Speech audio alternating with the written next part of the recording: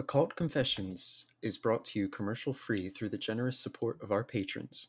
Visit occultconfessions.com and click on Donate to help keep the history of the occult on the digital airwaves. Ida Craddock was an occult sex reformer who wrote about how married couples could spiritualize their unions, giving them control over pregnancy and the right to choose when they had their children. She claimed that she herself had married a spirit or angel from the non-physical realm, and that such unions were common in the history of mysticism and religion. By combining a political ambition for sex reform with occult and spiritual revelations, Craddock followed in the footsteps of Victoria Woodhull, a psychic medium who was also America's first female candidate for president. Woodhull's career was brought to a screeching halt by Anthony Comstock, who prosecuted her for sending obscene materials in the mail, a violation of free speech that Comstock got away with for decades. In fact, Anthony Comstock would also persecute Ida Craddock in an identical way 2 decades later, although he would fail at purging her influence and ideas from the occult record. Today, we invite sex reformer and wife to a heavenly husband, Ida Craddock, to offer us her unique brand of occult confession.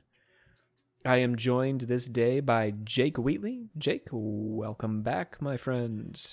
Hello. Night of the Dangling Serpent, it has been a little while since you've done like a proper episode. We had the interview with you, but... I just trauma dumped for a little bit. It was fun. And we loved it. Yeah. Thank you. It's a good way to like return, to be like, hey, surprise. I was in conversion therapy.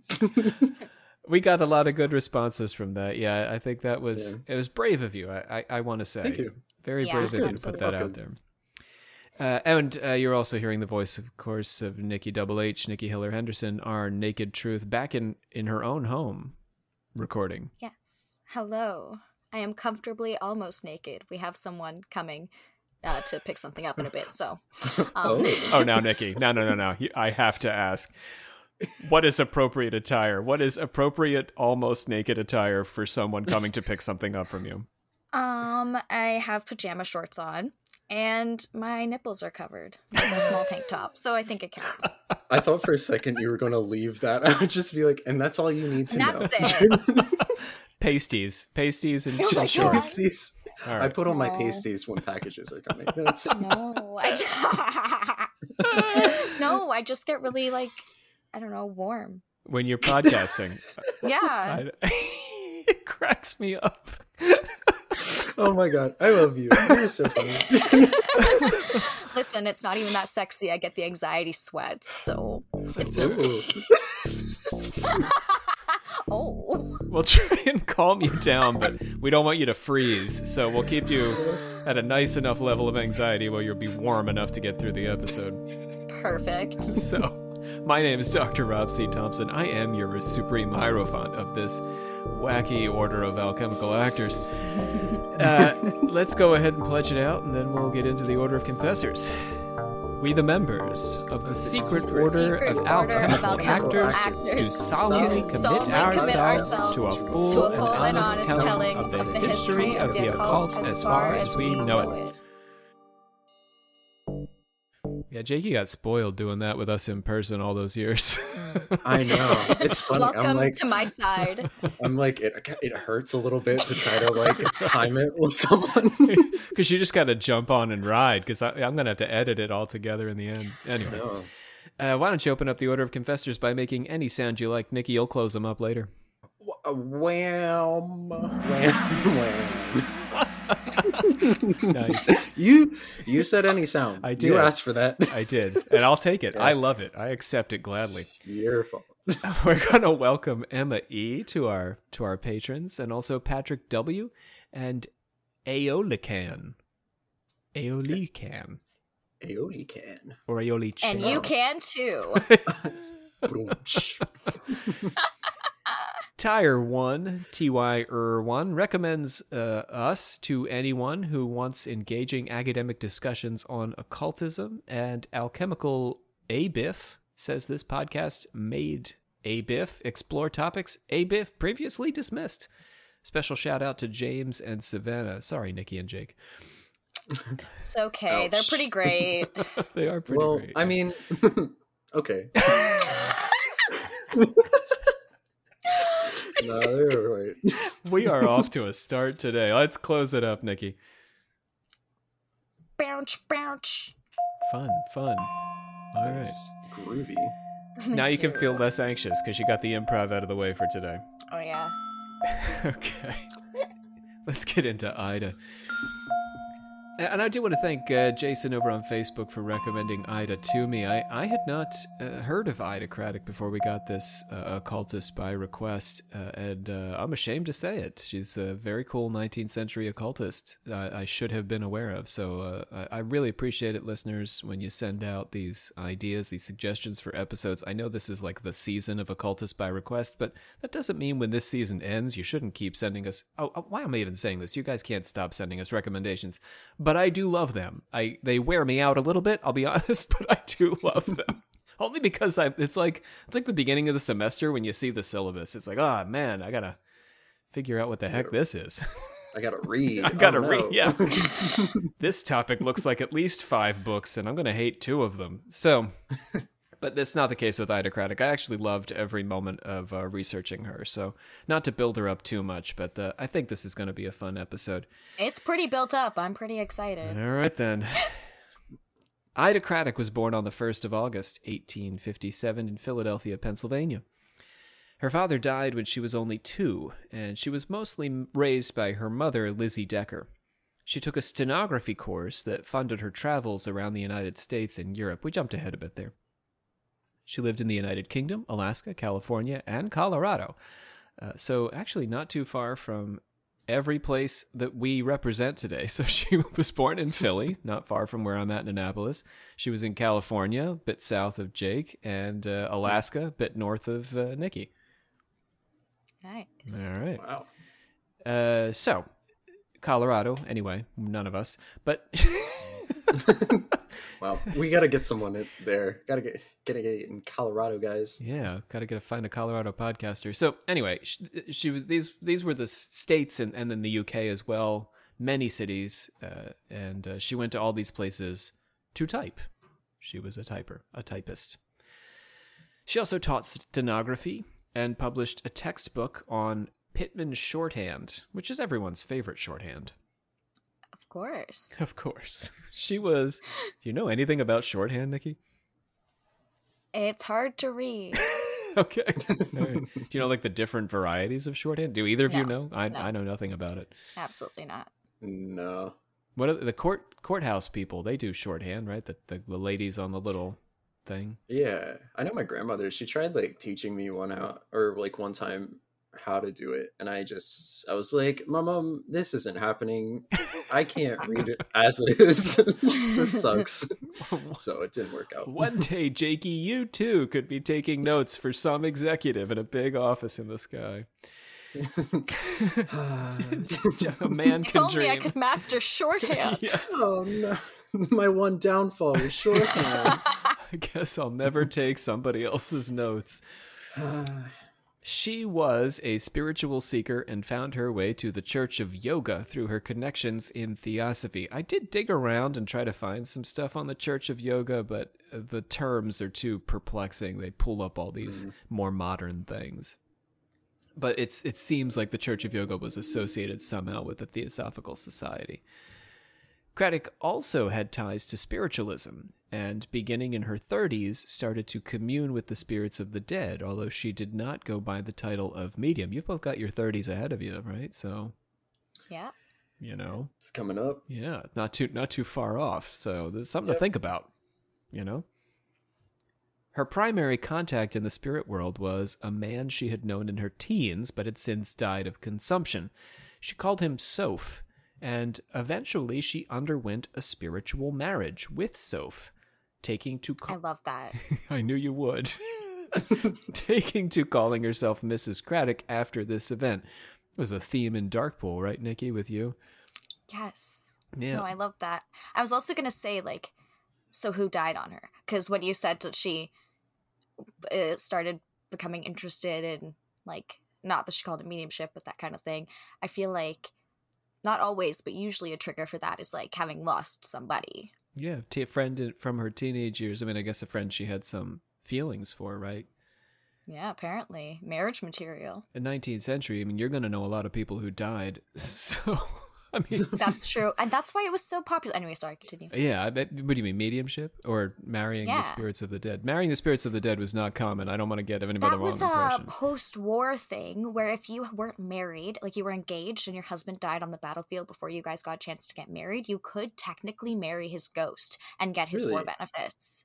Spiritualism created, theoretically, the opportunity. Yeah, there was a case in the city of Bordentown, which is where I spent a lot of my childhood, actually, where a woman married a ghost. Wow. That might be what I know of. I believe Ida was the only person to write a full book about it, though. Good for her. Anyhow. So she started calling herself Mrs. Craddock after this event. So she took on the MRS. After she got married, that is, to the spirit. Her mother considered this otherworldly union to be a sign of mental illness and tried to have her daughter committed. That's not really funny, but I mean, yeah. I get it. Yeah. I mean, to be fair, I've been there. My mother thought me being attracted to someone was a mental illness too. So yeah, but I get it. They were alive. Oh, that's fair. Yeah, and like small detail. It's also true, Jake, that like society, like culture and civilization has come to embrace that your attractions are okay, but we still haven't quite embraced ghost marriage. They will not let me marry my ex, okay? I've tried. The fact that he's not here, apparently, you can't marry a ghost. Looked it up. That's how I found about that lady. Monkey wrench in the system. So, what happened? Oh, we were trying to commit Ida. So she fled to London to escape being committed by her mother. But Lizzie didn't give up, and 4 years later, back in the United States, Craddock found herself spending 3 months in the Pennsylvania Hospital for the Insane. 3 months. I mean, I actually read that as a 19th century scholar, and I say, well, that's not so bad. It could have been worse. Because there are people who are committed for years. Their life.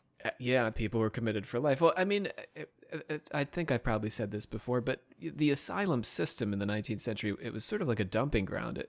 Like nursing homes. We didn't really have nursing homes in the 19th century. So any relative who was incapable of caring for themselves or who was, let's say, inconvenient to the family would be dropped at the asylum. So they didn't necessarily stand a chance of making it out of there? In those cases, no. I mean, Ida, it was only 3 months because she did have her stuff together. Like she wasn't a vegetable or anything. I don't know if that's offensive to anyone. Wasn't you know what I mean? Yeah. So because she, could walk and talk and chew gum, she got to get out of there and yeah. But elderly people would just kind of be forgotten about. Yes. Aww. Yeah. Yes. Yeah. I mean, maybe that's better, Nikki. That's a better way to think about it. It's the fact that Ida Craddock was young or young enough, had years ahead of her productivity. Well, and had a family who still wanted to get her out. Like, the other people were getting dumped there. Yeah, one would imagine her mom wanted her to be rehabilitated. So, anyhow. But yeah, your immediate family could fairly easily have you committed, is the other side of this. Your husband could easily commit you, or your mother. Like, she's not married, right? So... Thank God. Good choice, girl. Well, you married the one man who can't take your rights away because he's dead. I mean, that's true, Nikki, but, in the long run, Mom just stepped in and did it on the non-husband's behalf. Won't do it, your mom might. Yeah. Damn it. So, while Craddock's mother was scandalized by her otherworldly nuptials, Craddock was not the only spiritualist who had undertaken marriage in this fashion to a spirit, as we've been talking about. I have another example here. The Reverend Samuel Watson performed at least 2 ceremonies in Memphis, Tennessee, in which he married a living man to a materialized spirit wife. And yes, I also personally came across the story of a woman in Bordentown who married the spirit of her deceased fiancé. This is not to suggest that the practice was common or that Lizzie was not very much within the scope of public opinion when she decided her daughter's marriage was a sign of mental illness, but Craddock also was not alone in engaging in this kind of a wedding. I don't know that she actually had a ceremony, though. So, FYI. Maybe we just couldn't see it. Right, yeah. Like, I was about to say, because like, how would that work? Like, I guess you don't necessarily need the ceremony to actually do it. In the case of the good Reverend Watson, I mean, the word materialized jumps out to me, that the spirit would have taken some kind of form during the... And actually been there for the wedding. Like manifested? Oh, okay. I don't know how that worked or what that looked like. I would have loved to have been there, but I say that about a lot of the stuff we talk about. Yeah, what a thing. Yeah, I wouldn't have wanted to be involved in the ceremony, but yeah, to watch it. Oh, I'd be a bridesmaid. This wedding sounds amazing. Like the ring bearer or something. Yes. Flower girl. So Craddock started her book Heavenly Bridegroom on a... So the flower petals are dead. Craddock started... You can't lose the rings because you can't see them. These black rose petals. Craddock started her book Heavenly Bridegroom on a controversial note. So this is the book she wrote about this style of marriage. While some may be inclined to doubt or throw religious sanction on her union with a ghost from the borderland, she noted that Jesus himself was the child of a mortal woman and an immortal being. Oh, got him there. Yeah. If Jesus can do it, I can do it. Yeah. Oh, well, got him. Well, Mary, if Mary can do it. Yeah. She said, however godlike and whatever the details of the union is valid in so many words. God, she says, after the philosophers, never breaks his own laws, and so if he united with Mary, then spiritual union must be in accordance with his laws. Entities of the spirit world, is what she's arguing, can unite with entities of the material world. Yeah, no, she's got him there. There you go. Kind of backed him into a corner. That's pretty sound logic. She's not, to me, honestly. She's not done yet, though. She's got more examples. The Song of Solomon she references yet again to make her point, as I have also used the Song of Solomon to make a point. Here she argues that the passion ascribed to the union of Christ and the church is intentionally put in marital terms, and I would even go so far as to say sexual terms. The Bible endorses this sort of union, she says, but so do the apocryphal texts. Enoch, for example, has angels engaged in sexual relations with women, which could have remained kosher, says Craddock, except that they became too sensual. Well, you all right with that? Your sex was too sexy. Got a little too sexy. Your angel sex was too sexy. If they had just, calmed it down a little bit. This, of course, points back to the canonical work of Words of Genesis about the Nephilim having sex with the daughters of men. The early church interpreted these unions as sinful in the cause of an angelic fall, in part after Enoch, and in part because of the church fathers' general conviction that sex, even between married partners, was sinful. Craddock actually quotes the church fathers to make her own opposite point. Justin Martyr, for example, argued that the Christians' contention about the divine parentage of Jesus was no different than claims made about the birth of Dionysus to a mortal woman, or the tale of Leda and the Swan, or Hercules, or any of the many other children fathered by Zeus. The claims about Jesus are not so strange given this list, but then neither are the claims made by Ida Craddock. Yeah. Now to laugh to scorn the birth of Perseus from the occult union of God with one of virgin, and then to accept without question the birth of Jesus from the occult union of God with another virgin, is somewhat inconsistent. On strictly logical grounds, if one story be false, so may the other be false. If one be true, so may the other be true. Love it. She adds Egyptian, Muslim, and Finnish myth to her list. That's the Finns, Finlandia. Of immaculate conceptions to be extra... I know it's Finland, my Finland listeners. Rob. It's okay, Finland. I love you. And Finnish myth, by the way, to her list of immaculate conceptions to be extra thorough in proving her point. Now, Finns, I'm here for you. In the Finnish legend, taken from the Kalevala, A woman eats a magical berry and becomes pregnant, but no one will let her into their home to give birth, and she winds up in a manger talking to a horse. Oh. What kind of berry was that? Yeah. Perhaps most significant to her argument is the tale of Psyche. And we'll give it some space here by, I'm going to have Jake and Nikki act it out in our usual alchemical actors fashion. Psyche's father received a message from an oracle saying that he must send his daughter to a mysterious castle to wed a serpent monster. And Psyche, like you do, normal day in a Greek myth, Psyche, being the dutiful daughter, obliged him. But this was all part of Aphrodite's scheming, and Eros arrived to carry out her plans only to fall in love with Psyche himself. All right, take it away. You guys got your scripts up? Yep. You betcha. Let's do it. Okay. Oh, father, why have you listened to the oracle and left your comeliest daughter atop this mountain to be wed to a winged serpent more powerful than the gods? Clearly, a winged serpent is some kind of metaphor, since serpents always mean penises in these mythological situations. Oh, look! A beautiful castle just popped up out of nowhere on top of this pretty remote and desolate mountain.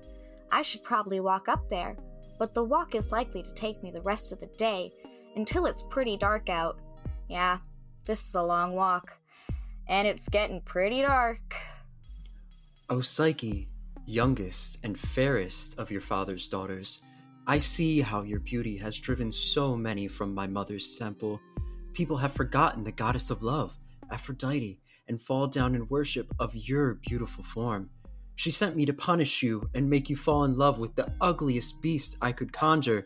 But now, I too am smitten with you, and would smite you to be smitten with me rather than smitten with a beast, which is gross and a waste of such a hot princess. Ping! I have smited you. Gaze upon me. Except you can't see me because it's really dark, but you will love me all the same. Wife, it is I, your new husband. Welcome to my castle.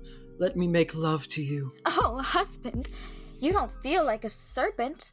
Well, most of you doesn't anyway. You feel like a sexy man.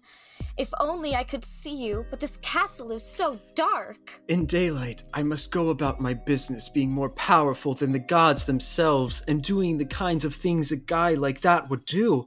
When the sun sets, I will visit you for sexing. You mean I must never gaze upon you? No. Enjoy me in the dark, princess, for I am loving and sexing you most sexily. It is so pleasing, my lover. I'm full glad you are pleased. Let us sleep. He is spent. My godly lover is asleep. I can take the mystery no longer. I must see his face. I will simply hold this oil lamp aloft just a bit closer. Oh, hot oil on my face! Ow! That really stings. You have failed, Psyche. I am gone forever. Whoosh! Bye-bye. You know, out of all the things I've ever done acting for you, that's not the weirdest. That's true. That is true. But I can please sexy. I can tell you've been missing the stage, though. I really have. That I know Eros and Psyche felt good, but that felt good. That was fun. Oh my goodness. Okay. In Craddock's reading of the Psyche myth, Psyche sought to continue along the path of occult knowledge that Eros had opened up to her, but she failed to exhibit self-control when she sought to behold his face before the time for such viewing had come.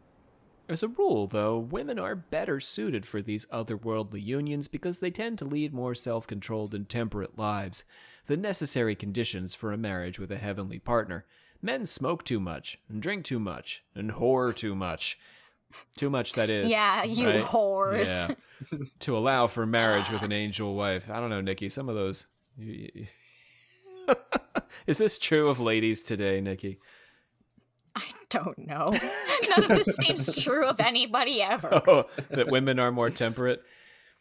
Oh, no. Well, depends on the woman. Depends on the lady. See, yeah. It's more varied It these just depends days. on the people. That's the thing, is we all have different estrogen and testosterone levels. We're all our own unique mix of the male and the female, quote unquote. So, That's the magic. I mean, if we're looking at this time period, like the temperance movement would be a bunch of ladies.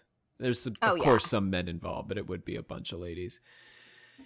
And I think, in part, it comes back to, I mean, it's a social thing. The woman is, yes, in control of the domestic sphere. So when we think about alcohol, I mean, this is something that a man's out doing with his friends at the bar, and then he comes back drunk, and it becomes a real problem for a woman in her home. Yeah. That's sad. Yeah. Let them live too. They get to enjoy themselves as well. You know, it's not just for the men. Not just for the men. Yeah, but then you have 2 alcoholics instead of 1. Damn. Truth. I would say the same thing about the whoring, ultimately. I mean, male prostitutes are not nearly as common as female prostitutes. So who is, I mean, holding the bag at the end of the day? It's the wife who contracts herpes. You know?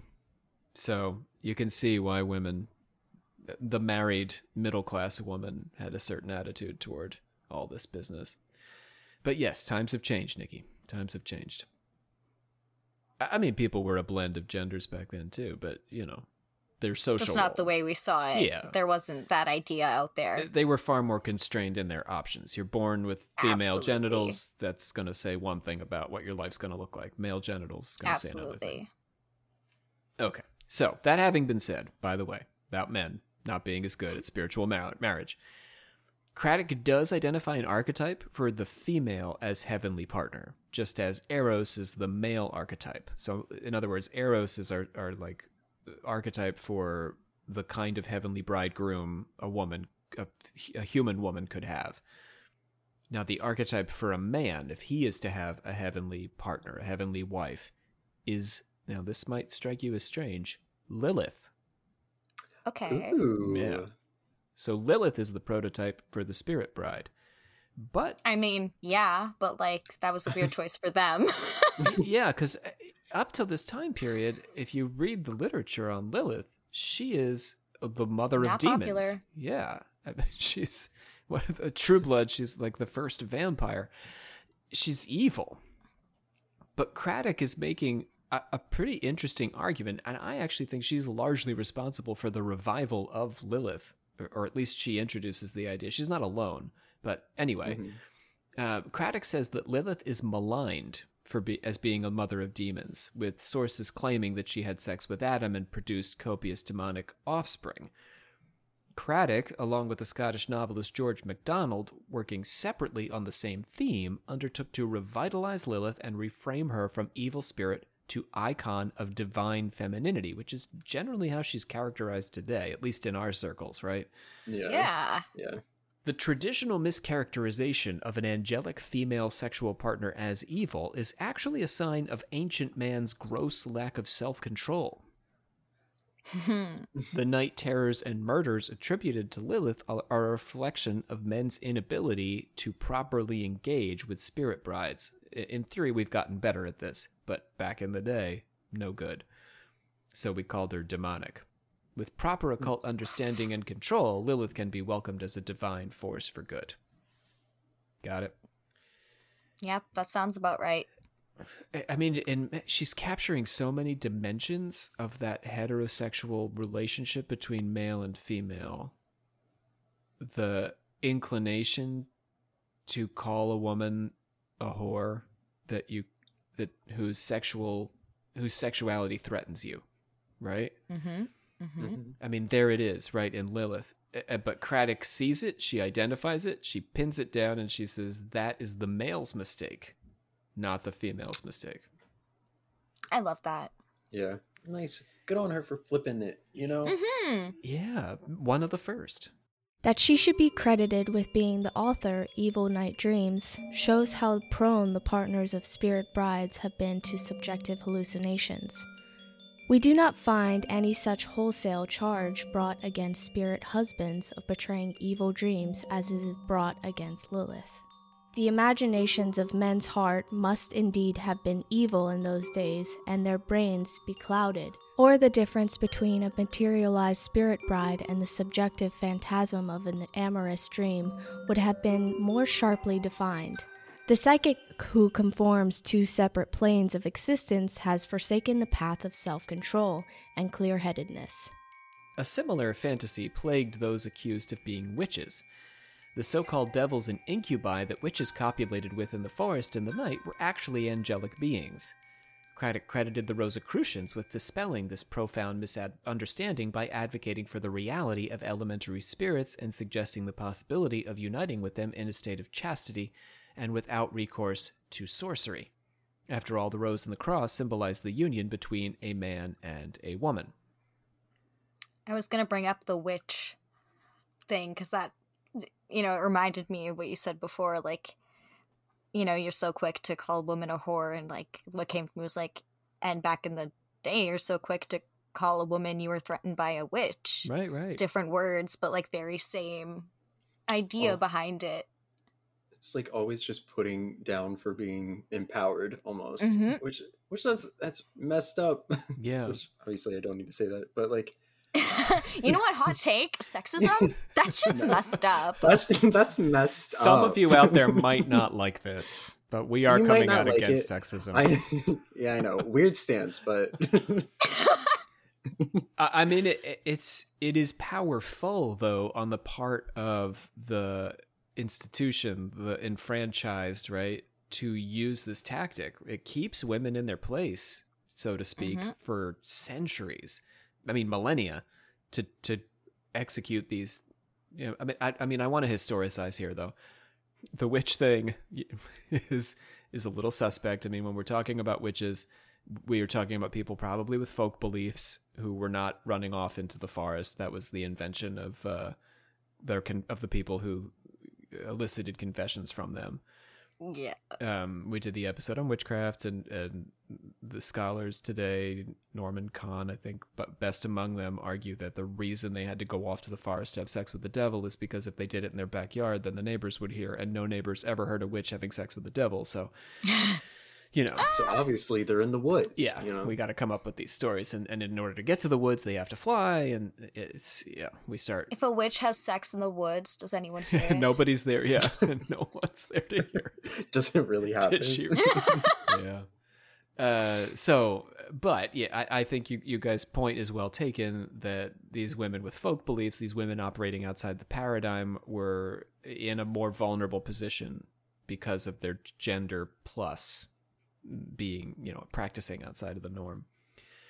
And then the Rosicrucians, I think this is fascinating. I mean, it's a key component of the central Rosicrucian texts. If we look at the original Rosicrucian texts, that it's really, it's a masculine spirituality, that Christianity has got this masculine edge to it, and that what has been lost is the female. I mean, the chemical wedding is all about recovering the lost female energy. And it could be sexual. I don't think the good Protestant Rosicrucians necessarily viewed it that way, but they left the door wide open because it's this allegorical tale. It's not explicit in what it means, but they're very clear that it's the missing female element of spirituality that is depriving people of being full or complete in their relationship with God. The genius of Craddock's relatively short 100-page book on heavenly romantic partners lies in its capacity to embrace so much occult thought, unite it with Christian tradition, and subsume it into this singular phenomena of marriage between a human and a non-physical being. Saint Teresa, Mary Magdalene, and Saint Rose of Lima are named beside the Rosicrucians and accused witches and solicitors of Lilith as humans who have consorted with a divine partner in one way or another. What a list, right? Yeah. Just covering all the bases. All the bases. Saints and apostles, we got them all. In Craddock's analysis, the mysticism at the heart of Christianity and religion more broadly conceived is the product of a spiritual marriage that at first blush seemed esoteric and bizarre. In fact, the phenomenon is quite common. In China, she says, people don't remarry after their spouse passes on because the ghost continues to visit and commune with them from beyond the grave. Oh. I don't know if that's really sweet. I find that really sweet.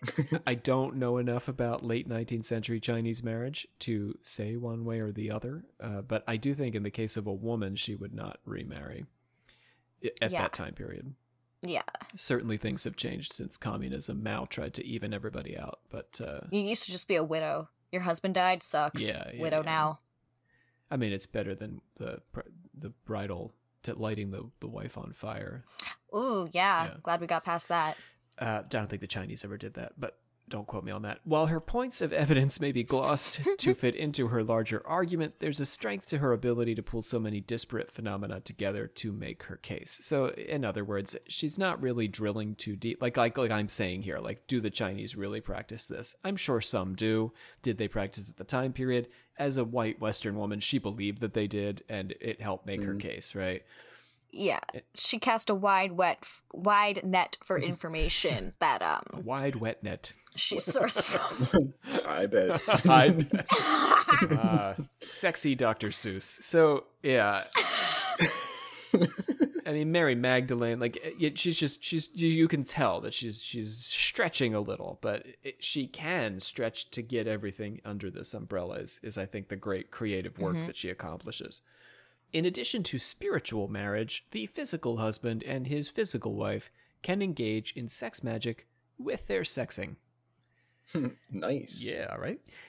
So, and this is before Aleister Crowley. This is really a precursor to the sex magic that's going to follow. What was like an initial like pulling from to, or was it just like in the moment, this is a thing we can do, or was it like learning from something else? Pascal Beverly Randolph is one of the first to introduce the concept of sex magic to the Western world. So I think Craddock must be drawing on him. He's one of America's first occultists. We covered his career. He predated her by about 20 years. I do see hints of Randolph in what she's talking about, but before Randolph, it's unclear exactly where sex magic was being practiced, who was practicing it. India, possibly, maybe Egypt, these different occulty corners where, the Western occultists claim to get all their secrets, but Randolph is really, for me, ground zero for a lot of it. Gotcha. Craddock cites 3 reasons why the occult powers of sex magic have been kept occult, which is to say, secret. To begin, it is not for the faint of heart and not to be approached lightly, and so it's likely that it's been intentionally concealed for the benefit of all. So don't just go out and start sex magicking and think it's going to be all fun and games. Because someone might have a weak heart. Right. You got to give your kids a sex talk, and then you got to give them the sex magic talk. Yes, in that order. Second, it allows parents to choose when they conceive their children, and more on that later, which invites sexual license. If sex doesn't necessarily end in pregnancy, think of all the sex we might be having. Just think of it. You're talking to me and Jacob right now. So I'm about 90% sure. A lot of it hasn't ended in pregnancy, but I'll check in just to be sure. You are 90% sure? I don't know. 10%? You have a 10% chance that you have children out there? For immaculate conception, duh. You don't know everything about my life. I am aware of a few women who have snuck in there, but I figured that you were aware of at least, I wasn't even. Never mind. I talked to my partner the other day. I was like, "Are we trying to have kids?" And he was like, "We can't." And I was like, "Oh." Like that. Because that's the 10%. Because I'm just confused. Is it because he's infertile? I don't want to put his business. Okay, all right, that's fair. That's fair. I'm sorry, that was too personal. Yeah. Well, I mean, now my queer friends, it is also true for the hetero side, which you have both played around with, that we have lots of tools and tricks we can use to have fun sex without all that pregnancy. So Craddock does read a little bit, It's an 1895 kind of thing. Dated, yeah. But she's like, oh my god, if only there was something that could stop me from having kids every time I had sex. I mean, that poor, oh god, women. Kind of, I feel but so bad. sorry, ladies. But in a way, for her, this is a good thing because it makes people more responsible about sex. The sexual license is, to her, an issue. We shouldn't just be going around banging everybody we see. Right. So if sex doesn't necessarily end in pregnancy, oh, sorry, I did that. And the third reason. So reason number 1, it's not for the faint of heart. Reason number 2, sexual license, not so good for our souls. Reason number 3, a wish made earnestly during sex by both partners will be granted. I know that's right. I like that, though. Yeah, that's cute. Cool. Earnestly. Cool. Yeah. That's a little bit of PB Randolph. He said things about manifesting, and that's a very new agey TikTok-y thing right now, but he talks about manifesting your goals. Well, are you doing it while you're having orgasms with your partner? Seems like a really powerful time to do it, from what I've heard. You know, like you have a lot of release of energy. So we're starting our TikTok channel right now to begin promoting that message. I have a TikTok. There's 2 TikToks of my dog. Nice. Oh, nice. You are just got to replace some of the words when we're talking about it, though. I guess release could be a good word. Oh, you're not allowed to talk about sex on TikTok? No, you have to censor yourself a little bit. Well, there's no point in that, then. I know. Sticking with podcasting. Should our occult-inspired husband and wife use this power to make wishes, to wish harm or death on their enemies, this is a clear instance of black magic and probably also your newest fetish. How did you gosh. I've already recorded several videos to this effect. Go to occultconfessions.com, and for the low price of $59.99, you too can tap into the black magic death wish fetish videos that I've created. Wow. Don't you wish that your sex ended with someone you hated dying? We can help. Yeah. Now it can. Nikki, Jake, you go back to your partners, see if you guys would like to produce some videos for my fetish channel. Okay. I welcome them. If anyone... Yeah, I got your back. If anyone emails me... Mail us your hit lists. Rob, I can't find the page with the black magic fetish. Where is it? I will speak your name on this podcast. I'm serious. Yeah, we'll do the work for you. The introductory secrets of occult sexual knowledge are put on display in the form of a Middle Eastern belly dance, which is misunderstood by Westerners but regarded with reverence in its culture of origin. So this is an important part of Craddock's perspective here, that the belly dance is actually telling us all about sex magic. We just, in her time period, it was regarded as the sinful display. Her spiritual marriage coincided with her turn towards sexual reform as a political project. So she's both arguing for spirit marriage as a possibility and as a way to attain this sort of deep occult knowledge, and she's now taken on the politics of sex in marriage, sex reform. In 1893, a Middle Eastern dancer caused an uproar for performing a belly dance at the Chicago World's Columbian Exposition. People clearly didn't understand what exposition meant. Craddock, thanks, Nikki. Craddock wrote a 4-page article on Les Danses de Ventre for the Chicago Clinic, and back then, if you put it in French, it sounded classier. So, trying to get away from that moral stain. The notorious moralizer and censor Anthony Comstock pounced on this article, citing the laws he'd helped to pass criminalizing sending obscene materials in the mail. Comstock called Craddock's article unfit for the postal service. So, like what type of obscene materials are we talking? I mean, this article it was just writing about how belly dances are okay.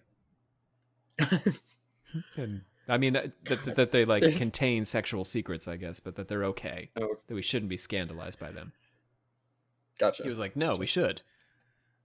And I'm mad now. Yeah. That's lame. So the Comstock sounds like someone needs some sex magic, honestly. a little bit. Just get over it. Yeah. The Comstock, I mean, boy, this guy was the worst. But the Comstock laws, we're going to hate him a lot by the end of this episode. But the Comstock laws, for those who don't remember us talking about them in the past, we talked about them a lot on the Victoria Woodhull episode. And now's a great time. After you listen to this, you can go back and have a listen to the Victoria Woodhull episode again. It's early in the series, like our second season. But Comstock, the laws he passed were about the distribution of material in the mail. He caused it to become illegal to send things he deemed obscene through the mail service. But the definition of what obscene was hadn't been fixed in any way. So this resulted in a lot of court trials, and Comstock became the kind of like de facto arbiter of what was and wasn't obscene, because he, after he got the law passed, spent all of his time trying to catch people sending obscene materials in the mail. Get a life. That seems like a losing battle a lot of time.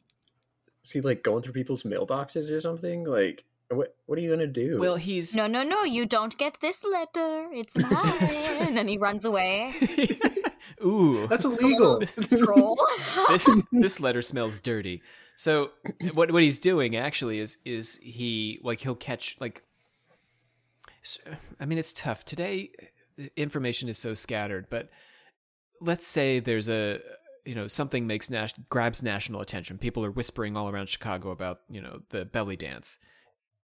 And then people are whispering about this woman who defended the belly dancer. And Comstock says, oh, she wrote an article defending a belly dancer?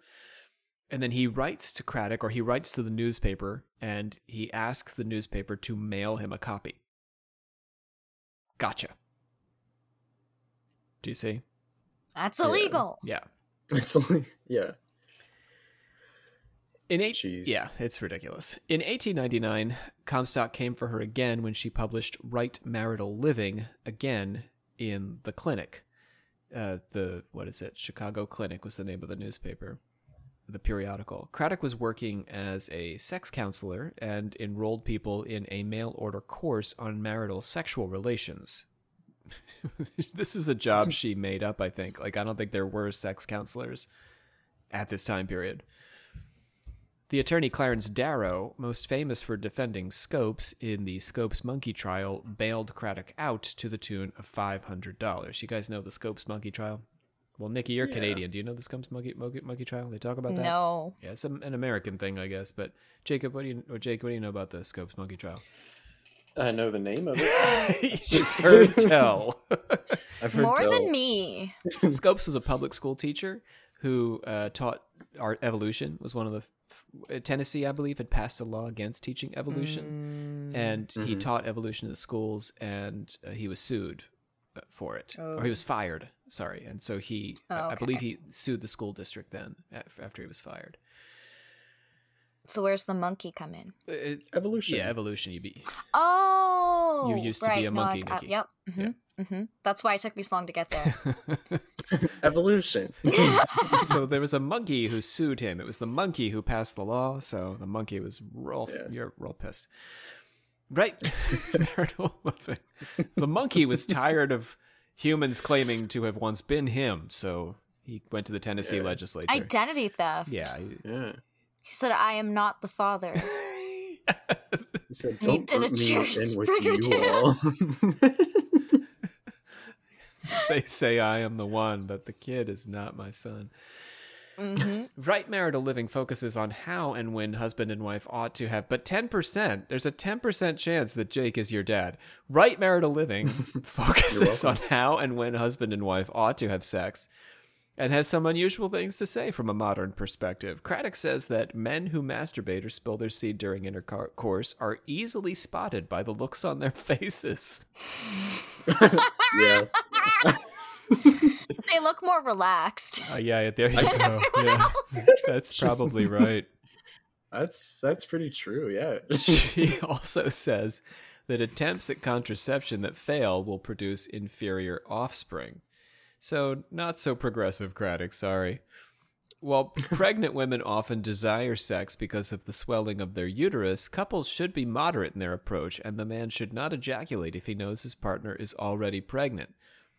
So go ahead and have sex, but no ejaculation. But you don't want to have twins. I don't know what the logic is. Is that how that works? Sex during breastfeeding is a terrible idea because it renders the milk feverish. It's been shaken up. You can't drink it anymore. Yes.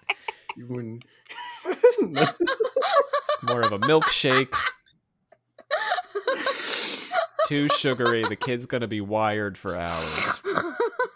You put your lady in the mood and it warms up the milk. Yeah. Perfect. You don't have to heat up the bottle. What? Kid's got that hot milk. Nice. So we got some seed spilling issues, friends, is what I'm trying to say. And to get around the trouble of seeds, let me go back to the breastfeeding thing. So we're joking around, but it is true.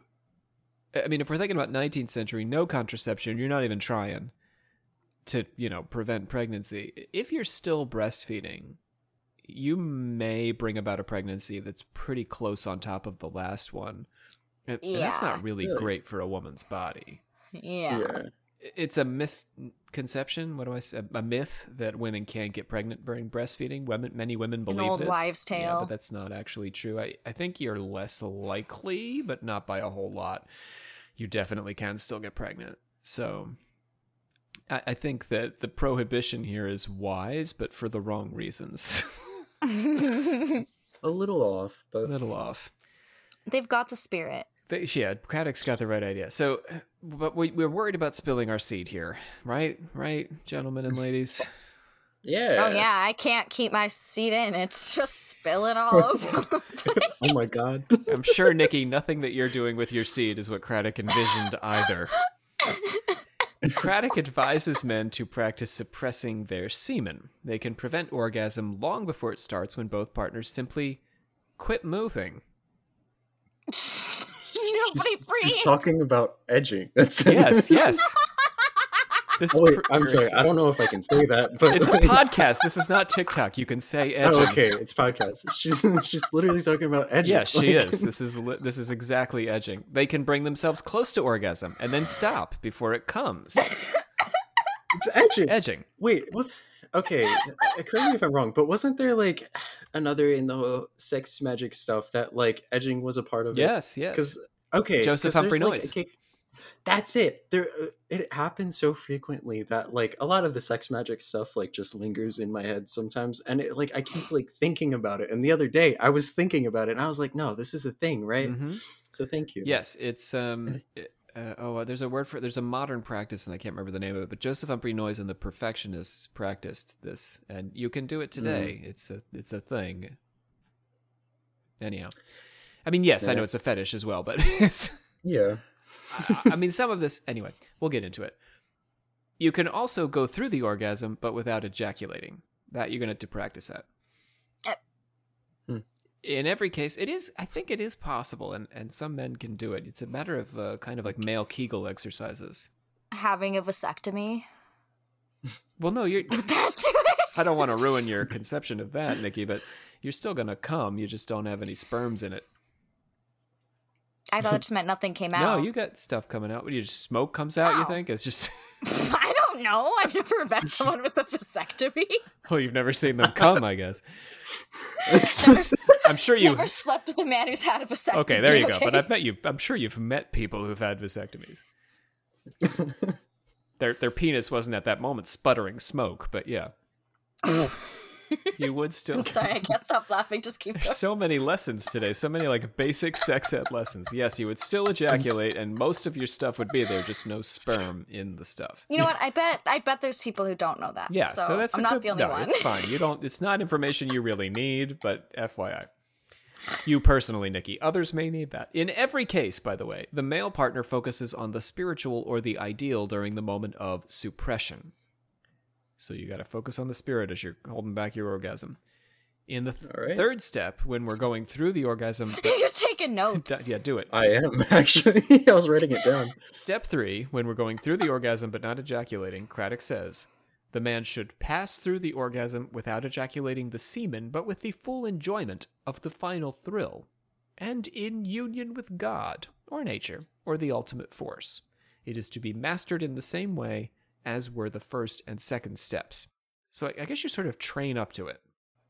You get it? Yeah, I feel like that's a thing you would have to like train up for in general to teach yourself how to do, right? I think that you end up doing these male Kegels. That's basically what it works out to. So as you're edging yourself, you're building these muscles that eventually will allow you to orgasm without ejaculating. Huh. Yeah. Something you can try over the next 6 months. All right, I'll let everyone know how that goes. Yeah, get back to us on this. I'm intrigued. Takes practice. 6 months later, guys, I did it. And you can do it too. Order our step by step. And believe it or not, smoke came out. Believe it or not, Nikki was right. It was smoke. Oh boy. Women should train in a similar fashion, by the way, Nikki, and the couple should not be alarmed if, despite the fact that both of them are attaining spiritual control over their orgasms, they're still oozing fluids into and around each other. Fluids will happen after all. Way to crush the dream. The smoke is like really the end product, so it takes a while to get there. You got to accept a lot of fluids along the way, not get upset when you have fluids. Gotcha. For couples, this method is essential because it allows a woman to choose when she becomes pregnant. Craddock acknowledges her detractors who fear that this teaching will result in no more human births, but she says... I love that. Nope, actually it hurts too much. We're done if we don't have to. We can teach women how not to. They'll just give it up. Oh my god, I would. That'd be great. She said, though, this is ridiculous because women and men will still want to have children. We know this to be true today.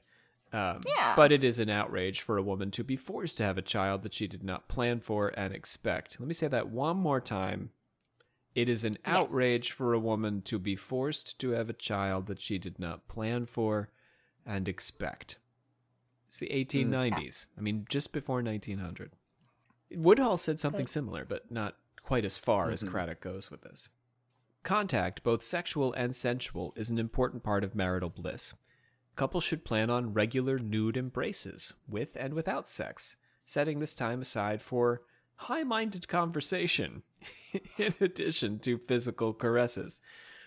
I like that. I think that's very nice. No, that's sweet. Like, that's kind of, I don't know if cute's the right word, but like, that's sweet. That's like wholesome in a way, you know?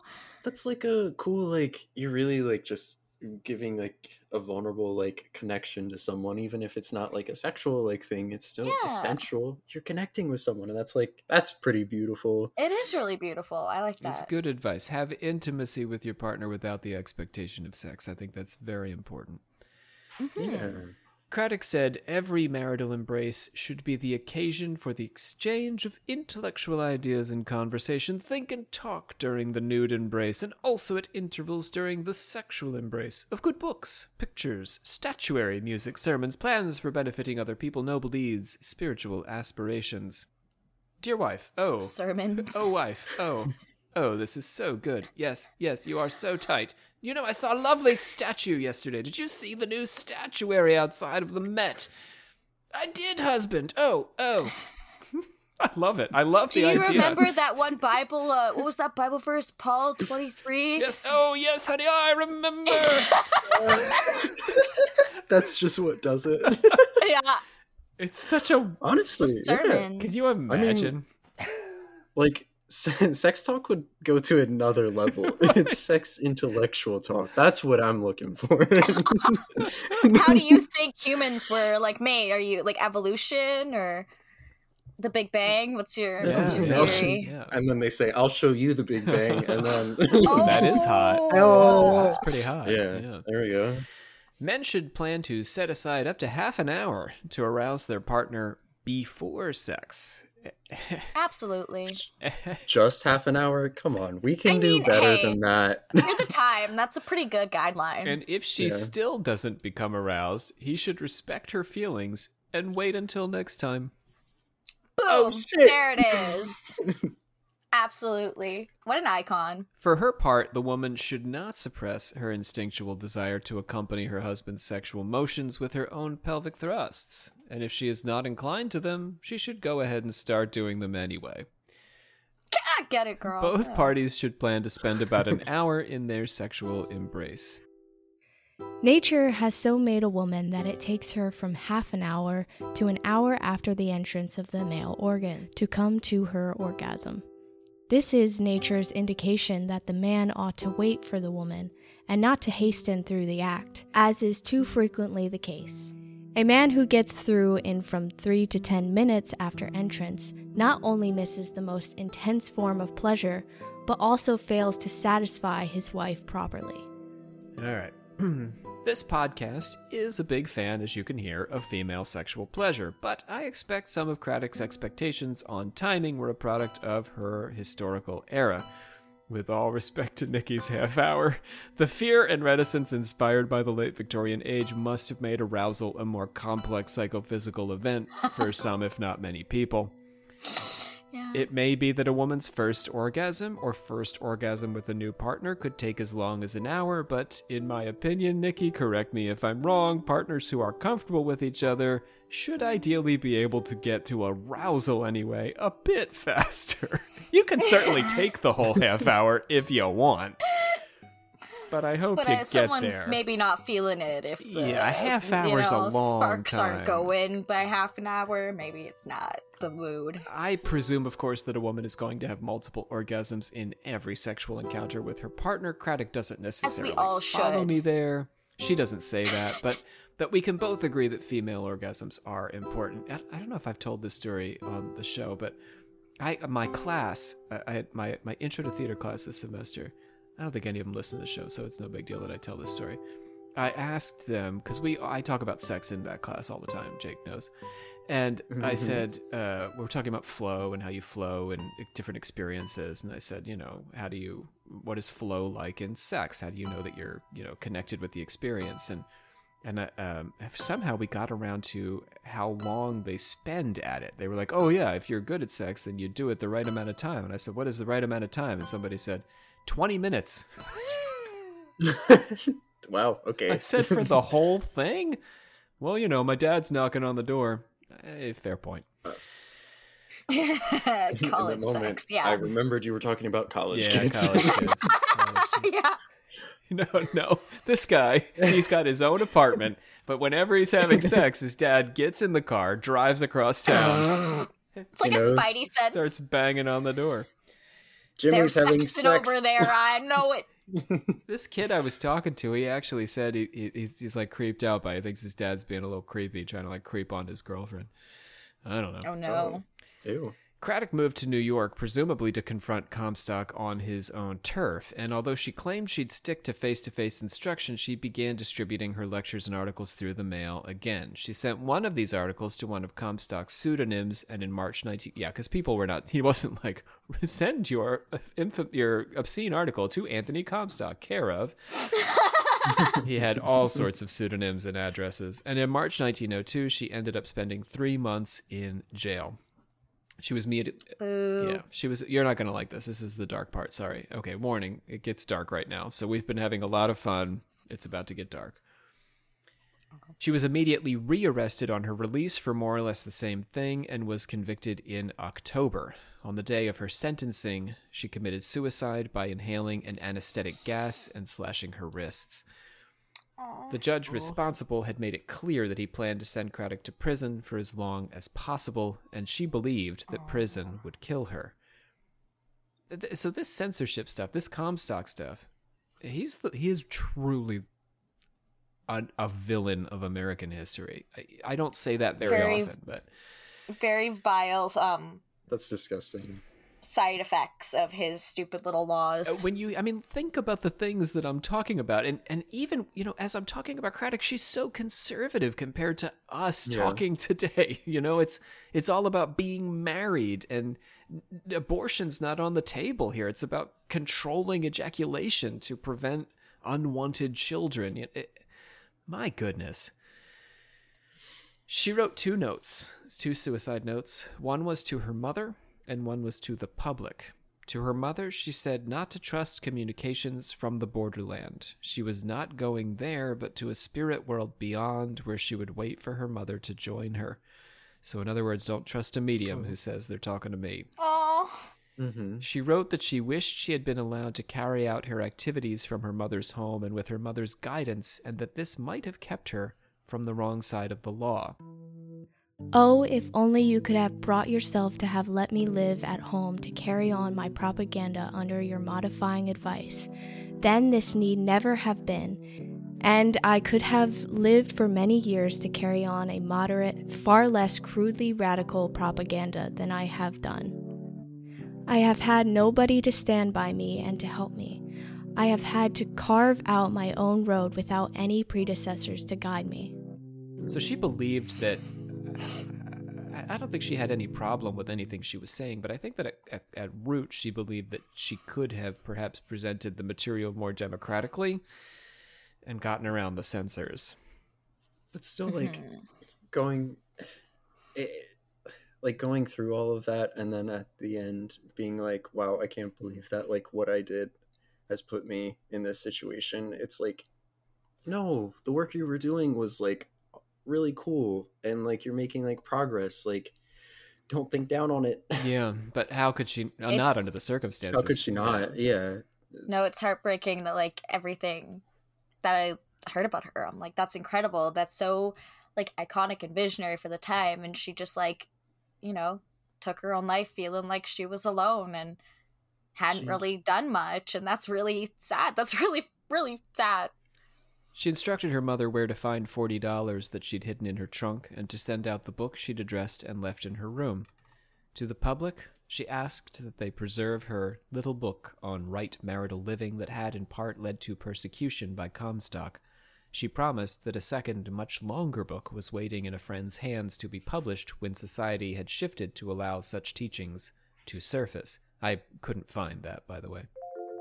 Dear fellow citizens of America, for 9 long years I have faced social ostracism, poverty, and the dangers of prosecution by Anthony Comstock for your sakes. I had a beautiful gospel of right living in the marriage relation, which I wanted you to share with me. For your sakes, I have struggled along in the face of great odds. For your sakes, I have come at last to the place where I must lay down my life for you, either in prison or out of prison. Craddock's ideas actually had a second life, but it wasn't her right marital living, actually, that carried on, although here we are talking about it, but it was her heavenly bridegroom that was republished by the psychoanalyst and lawyer Theodor Schroeder. Schroeder was fascinated by Craddock and a fan of her sexually revolutionary thought. Craddock's ideas seemed custom-made for Schroeder, who was also fascinated with the erotogenesis of religion, or the ways in which sex was an origin for religious thought. This was a pet theory of his. He was also, perhaps not coincidentally, concerned with defending so-called obscene literature, which he felt had been prosecuted in violation of the constitutional freedom of speech. Far from being obscene, Schroeder concluded that Craddock's work was a humanitarian effort, as Nikki and Jake are saying, to rescue young brides from the sexual ineptitude and even brutality of their new husbands. Let's just pause there for a second and think about that. Yeah. Here's people who don't know too much about how sex goes, right? Both man and wife. This is not a culture where, I mean, in a Victorian age. And I also don't want to say, like, I don't want us to get the wrong impression that, you know, in the 60s we figured out how to talk about sex and it's just been fine ever since. It has been significantly better, but the Victorian age was a unique period. If we go back before the Victorian age, there was not. There was a unique cone of silence around sex for this 100 years that forced it into these, you know, cracks and crevices. So a man and a woman really were not too versed on how to do this or what was expected. So brutality, ineptitude, inevitable. So it really was. I mean, he's right. It was a humanitarian effort. But here's where Schroeder draws the line. As far as Craddock's occultism, he considered Craddock's angelic lover to be a hallucination. Schroeder made Craddock, who he called Ida C, as if she were a patient of his when he republished Heavenly Bridegroom. Yeah. Sorry, that's just such a like stereotypical, like douchey, old-fashioned male thing to do. We liked him up to this point, right? But yes, he is not. Let's just sanitize this woman's idea real quick and make her crazy, and I'll take some credit. Thanks. Yeah, I mean, like Freud talked about all of his patients as by their first name, often with an initial. So it's just placing her in that psychoanalytic paradigm. So when he republished her book, he called her Ida C. And a primary focus of his writing about the erotogenesis of religion became this text. He came to believe that Craddock had 2 affairs with living men, but Craddock only ever spoke of her relationship with the heavenly bridegroom, Soph, and it was significant to her theology that she was a virgin before her marriage to the spirit. So Schroeder made this conclusion just based on reading her. He didn't have any, I don't think he had any actual proof, yeah. It's just his psychoanalysis of her work. But this woman sounds like she's had sex before with a living man, whore. But wait, one more character is going to enter the scene to rehabilitate Craddock's reputation. None other than Aleister Crowley. Oh boy. Yeah. So, Schroeder, my psychoanalyst, reprints Craddock and rehabilitates her reputation, I think, in many ways, but leaves this one point off. He calls her, hallucinatory over this spirit husband. But here comes Aleister Crowley.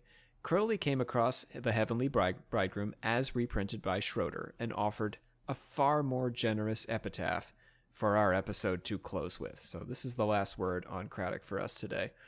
Crowley, who was very much open to the reality of Craddock's spirit partner, said, and I'm quoting, "I am very far from agreeing with all that this most talented woman sets forth in her paper, but she certainly obtained initiated knowledge of extraordinary depth.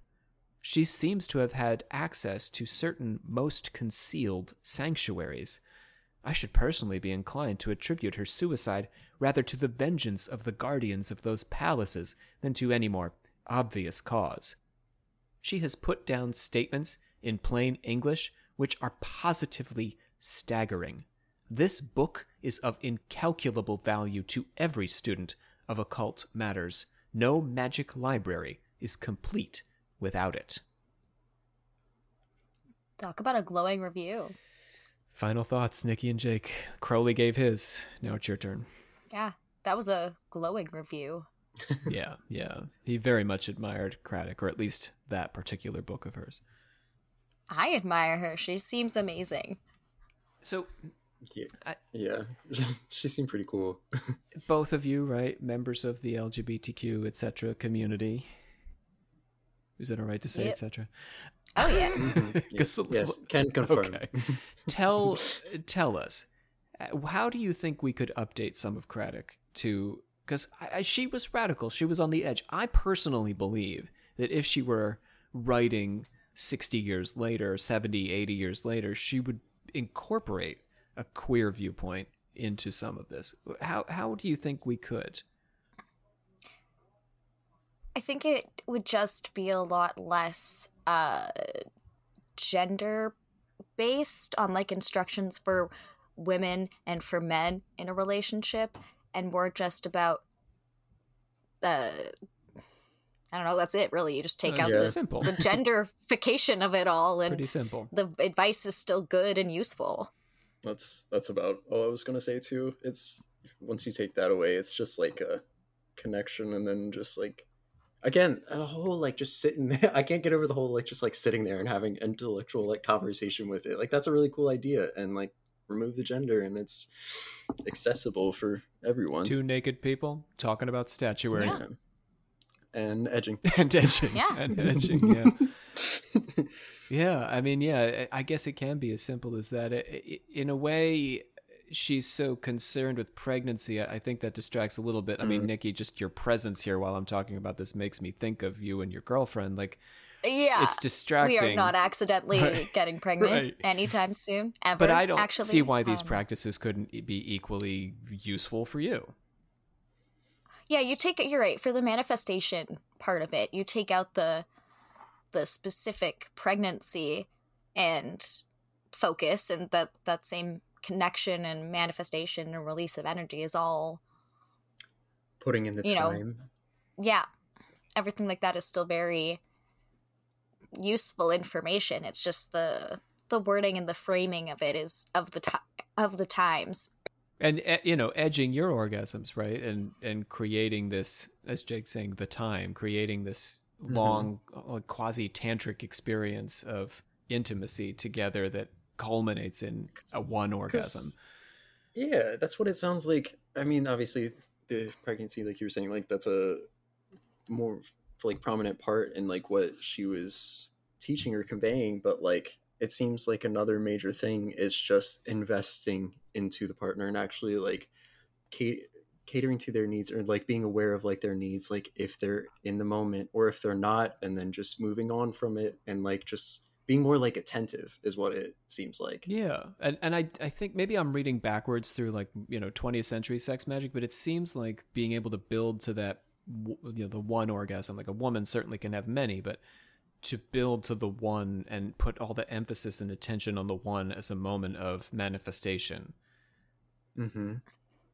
Thoughts, Nikki? Does this seem... that would definitely feel like it'd definitely be easier for like same sex couples. Partners. Yeah, because I don't know, that just seems more attainable than trying to have like typical penis in vagina sex and orgasm at the same time. That seems like really like that's really not gonna happen. Like it can, but like not easily, not often, you know what I mean? Like that's why she's talking about how much work it is in the book.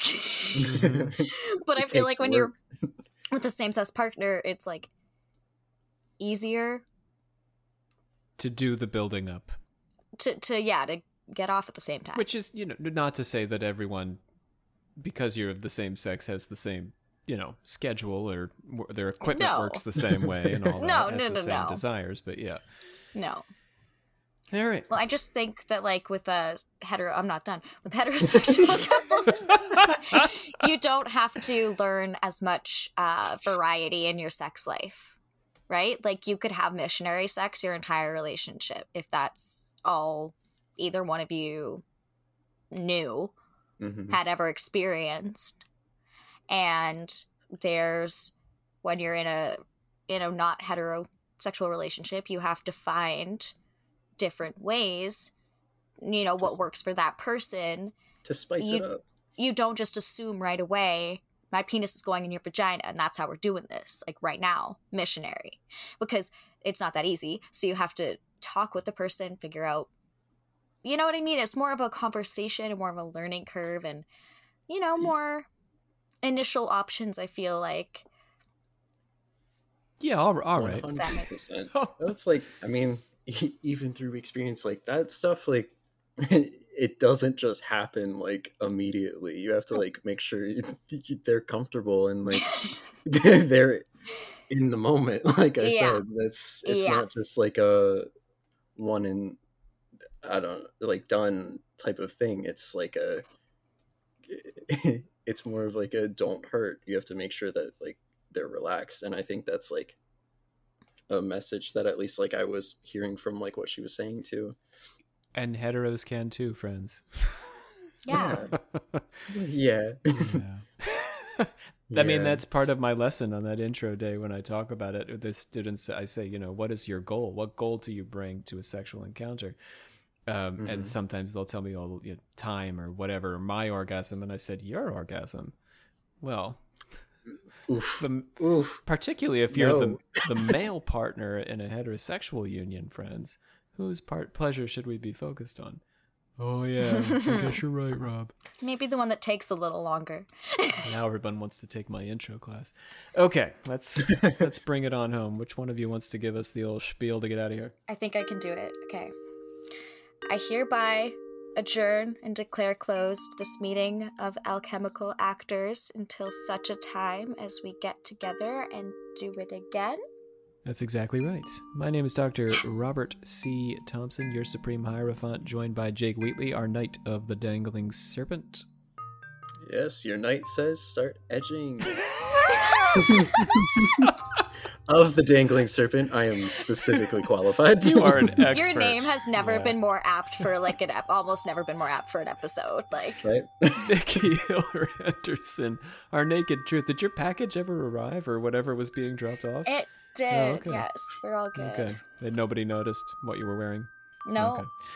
And we had Evangeline Olsen doing the voice of Ida Craddock today. And, of course, Jake and Nikki doing Psyche and Arrows beautifully for us. Next time... It's a very sexy time. Sexy. It was. Sexy. Sexy myth. Next time on Occult Confessions, we are going to visit with our old friend Eliphas Levy. I guess not our old friend. A friend we've never made before. But one of these occult guys that we should have covered probably like 3 years ago, and we didn't, and I'm sorry, but you requested it, so here he comes, guys. It's time for French occultism. French 19th century occultism. I don't want to hear it. You asked for it. Here on Occult Confessions. Get over it. Get over it. Bye-bye.